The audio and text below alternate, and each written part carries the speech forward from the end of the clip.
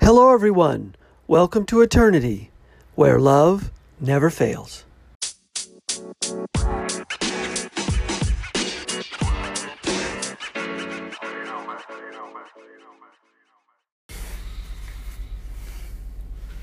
Hello, everyone. Thanks for listening. This is the Eternity Bible Study Podcast, where we walk through the Bible together every weekday, Monday through Friday. We're podcasting from here in the United States and in Zambia with a goal to share our thoughts and encourage one another as we read God's Word together, verse by verse. My co-host in Zambia, Matali, and I are both listening to Through the Bible podcast and then sharing our thoughts and encouragement with you. From America to Africa and everywhere else, God is in control. As always, our attribution goes to Through the Bible with Dr. J. Vernon McGee. So if you've ever wanted to try to read the Bible every day, we hope you can join us. We're regular people, just like you, trying to learn more about God and walk in step with His Holy Spirit. So if you have your Bible, feel free to read along, and if not, no problem. We'll try to put it all together for you. So let's get started. Hello, everyone. Welcome back. We're back in the book of Luke, chapter 13. We'll be going through and hitting the high points of Luke chapter 13. And McGee started on chapter 14. I think we'll wait and get our foot in the door on chapter 14 on Monday. Just as a personal note, we've been recovering from the coronavirus infection at our home. Everybody's well, thank the good Lord, but it has made my voice a little weak, so I'm trying to hit just some of the high points of our study so that we continue our study of Luke and not miss a single one of our studies. So we'll jump right in. Chapter 13.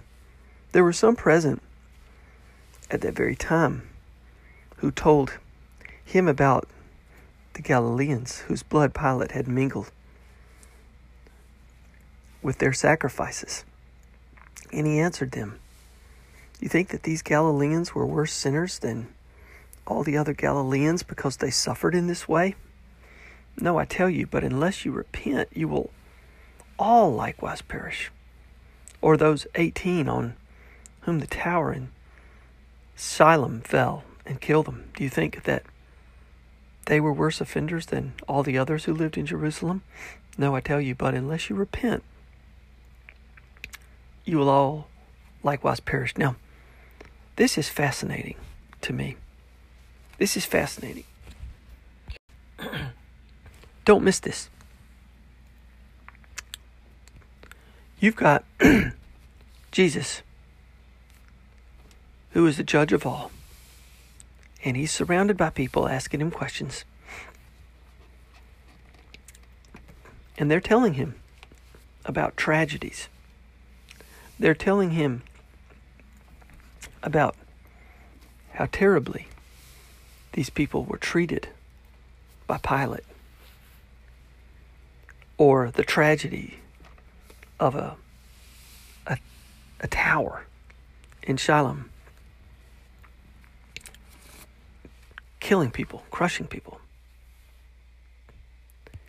And this is like what we face every day when we see tragedy. Volcanoes or hurricanes or tornadoes or famines or murders or just terrible things. And people are trying to make sense of it.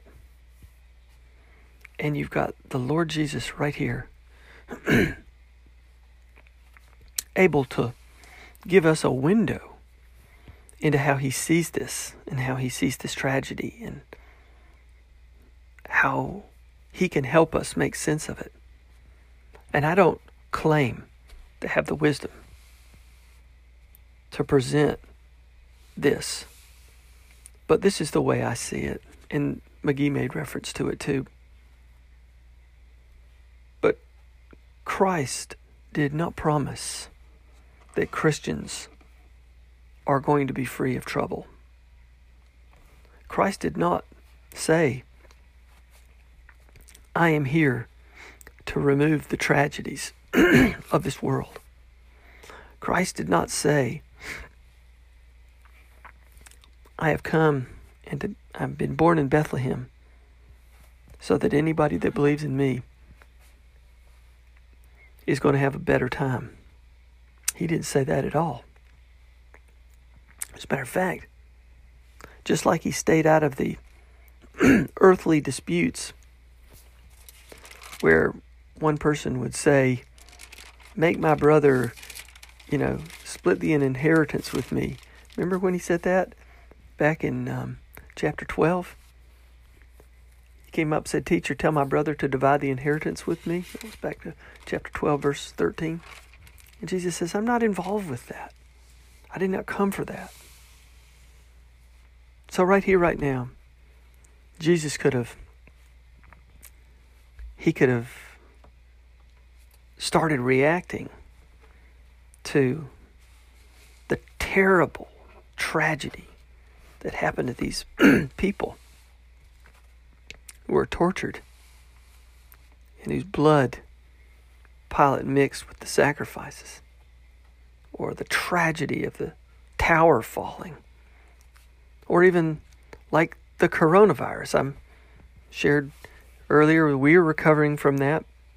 Look at that. How all of that affected so many people, so much suffering. Christ didn't go there. He didn't say that that was his purpose, to take that away from us. And the world itself,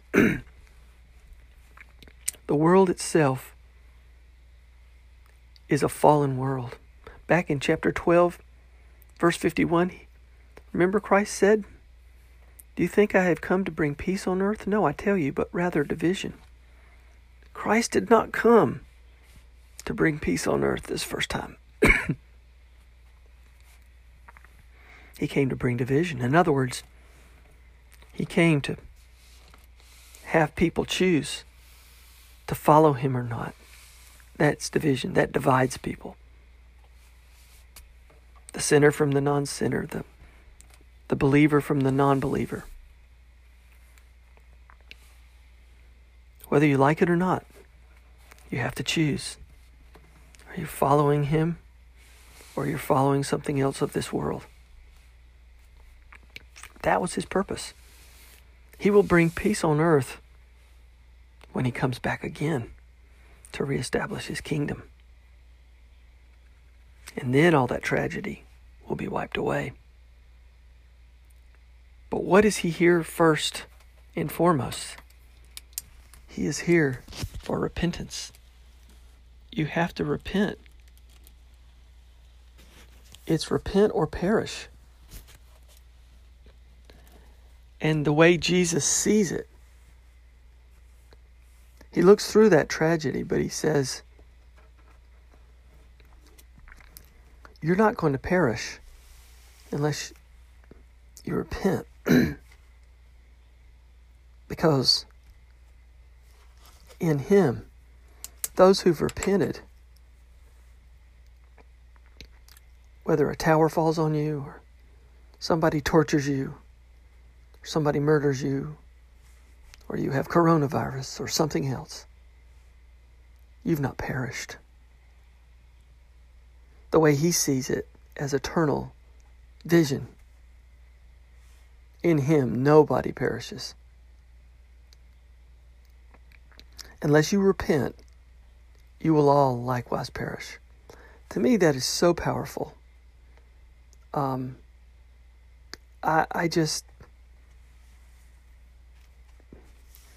think that's where my heart dwells this morning on this. I'm going to drop down to verse 24. Strive to enter through the narrow door, for many, I tell you, will seek to enter and will not be able.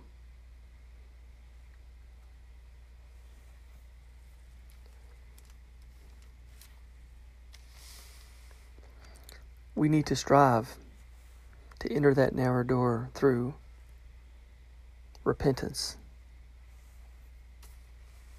When the master of the house has risen and shut the door, and you begin to stand outside and knock at the door and saying, Lord, open to us, he will answer you, I do not know you, where you come from. Then you will say, we ate and drank at your presence and taught in our streets. But he will say, I do not know where you come from. Depart from me.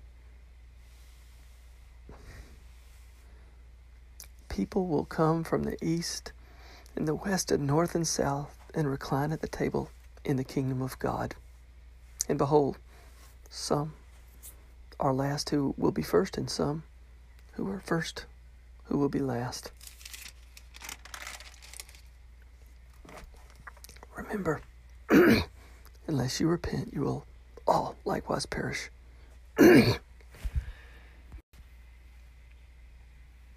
That's the way Jesus saw all of that tragedy that we have to live through every day. Not one of us will perish if we have repented in him. We'll stop here. I'll turn the rest of the podcast over to my co-host in Zambia, Matali. Matali, I hope you're doing great. Look forward to hearing your study. For me to all of you, God bless you. Keep your heart centered on Christ. And we'll take it up tomorrow, Monday, as we continue our study through this great book of Luke. Hello. So today's teaching is coming from Luke chapter 13, beginning at verse 1, all the way through to Luke chapter 14, verses 1 through to verse 7. So scripture reads, and I'll read from Luke 1 to verse 5, which reads, There were present at that season some who told him about the Galileans whose blood Pilate had mingled with their sacrifices. And Jesus answered and said to them, Do you suppose that these Galileans were worse sinners than other Galileans because they suffered such things? I tell you, no. But unless you repent, you will also likewise perish. Or those 18 on whom the tower of Siloam fell and killed them, do you think that they were worse sinners than all other men who dwelt in Jerusalem? I tell you, no. But unless you repent, you will all likewise perish. So this is a very vital point that the Lord Jesus Christ has actually put at this statement here. So the Lord Jesus Christ made this particular statement, and it has a number of lessons in it. So firstly, we should always recognize when, a person or a family who are Christian have trouble beyond their, average normal. Like they have misfortune after misfortune, a series of unfortunate events. It's not because, or it's not to be interpreted by, us who are looking at that, who are seeing that situation, that, they are greater sinners than other people. And that's what, that's what has come upon them isn't because of their sin, but also, there's also the other side of the coin to look at. And this is that because you're a Christian, one has, it doesn't mean that just because you're a Christian, you are actually you have an inoculation that, you won't have trouble in your life. No, being a Christian is no inoculation, is no barrier that you won't have trouble in your life. As a Christian down here today, as a Christian, we're gonna miss the Great Tribulation period, but not the small tribulation down here on earth. And God does not apologize for the trouble that actually comes to you. So we will pass through trials and tribulations down here on earth. But that doesn't mean, if I pass through troubles and tribulations and you don't, that doesn't mean I am a sinner and you're not.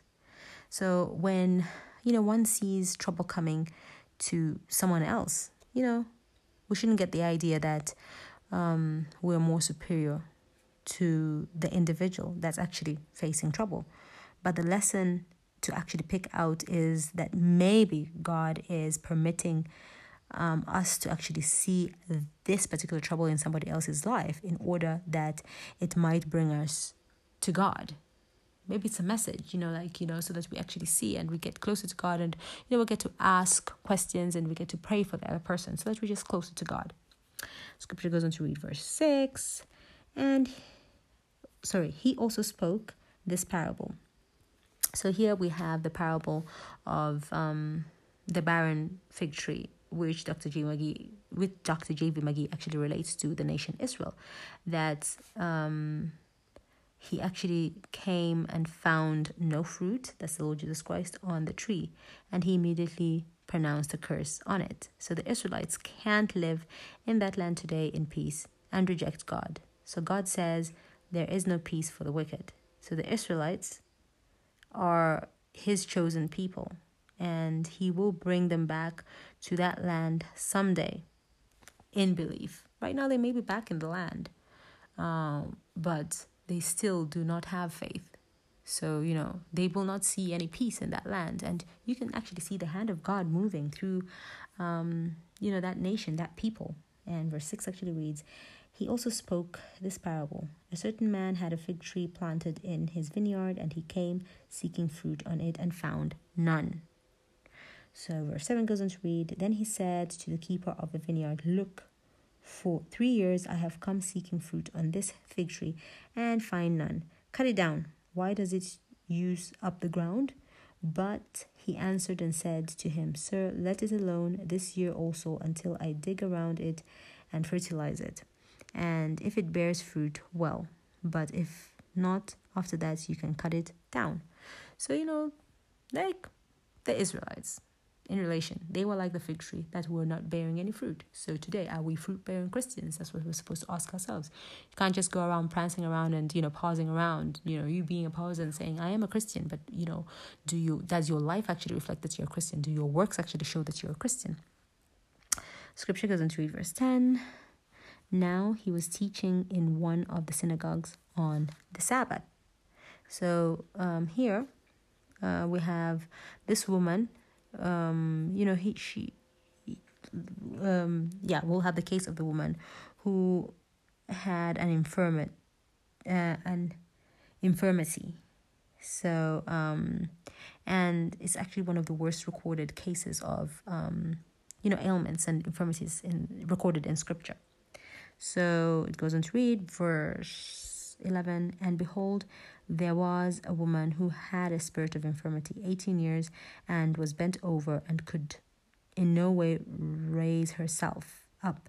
But when Jesus saw her, he called her to him and said to her, woman, you are loosened from your infirmity. So it's here, this case, it's a case of, a physical disability and infirmity that Luke actually gives us. So, when Luke speaks from his point of view as a doctor, there's certain words that could not easily be translated into English because he's using medical terms. So we just have an infirmity here. So this woman had, and this disability that she had it for 18 years, and which was a chronic infirmity. So I'm going to drop down. Verse 16, actually, it reads, so ought not this woman, being a daughter of Abraham, whom Satan has bound, think of it for 18 years, be loosened from this bond on the Sabbath? So there are many things about life we actually don't understand. Like, say, for example, the same woman. She was not an immoral person. This woman was, she regularly went to the synagogue, actually religiously went to the synagogue. She was a religious person. She was, she had faith. So she was at the synagogue persistently, regularly. So, there's just certain things we can't explain away. Many times we have people, they're faithful people. They believe in the Lord Jesus Christ. But, there's just like unfortunate incident after unfortunate incident that befalls upon them. But that doesn't mean they are like bad people or anything like that. Maybe there's a message that God is trying to put across so that we can all learn from it and draw from it. So I go back up to verse 13, and verse 13 reads, and he laid his hands on her, and immediately she was made straight and glorified God. So here the Lord Jesus Christ placed his hands on her and healed her immediately. So this is the hand healing faith of the Lord Jesus Christ. Verse 14. But the ruler of the synagogue answered with indignation because Jesus had healed on the Sabbath day. He said to the crowd, "There are 6 days on which men ought to work. Therefore, come and be healed on them and not on the Sabbath day."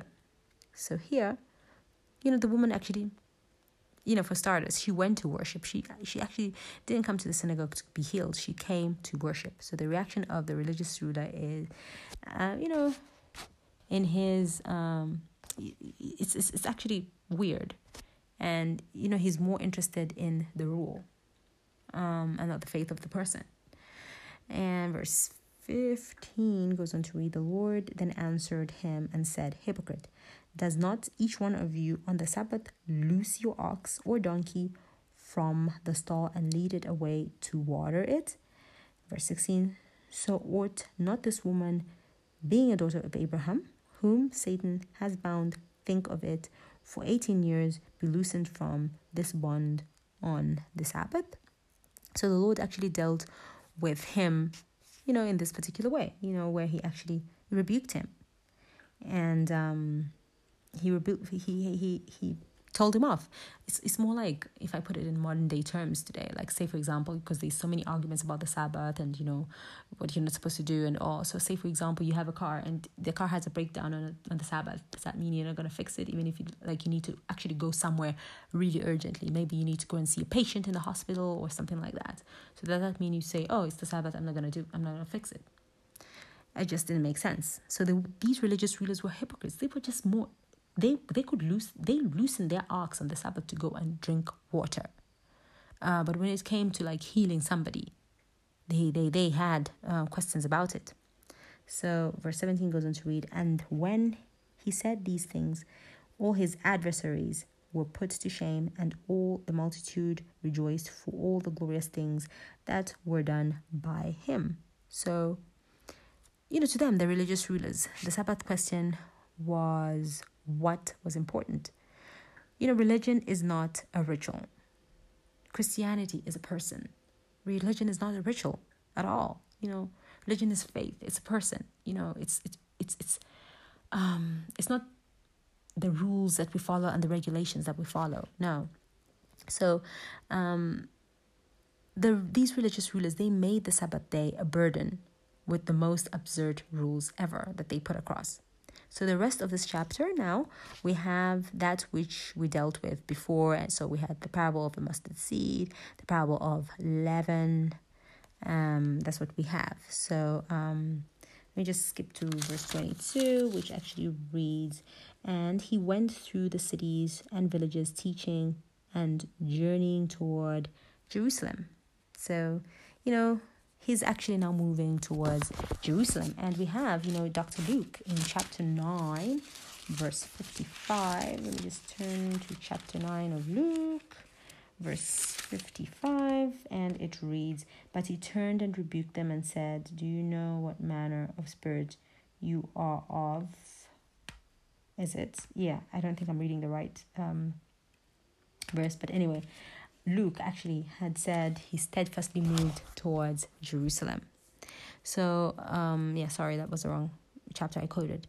So, he was on his way to die, and we find him actually weeping over Jerusalem at this time.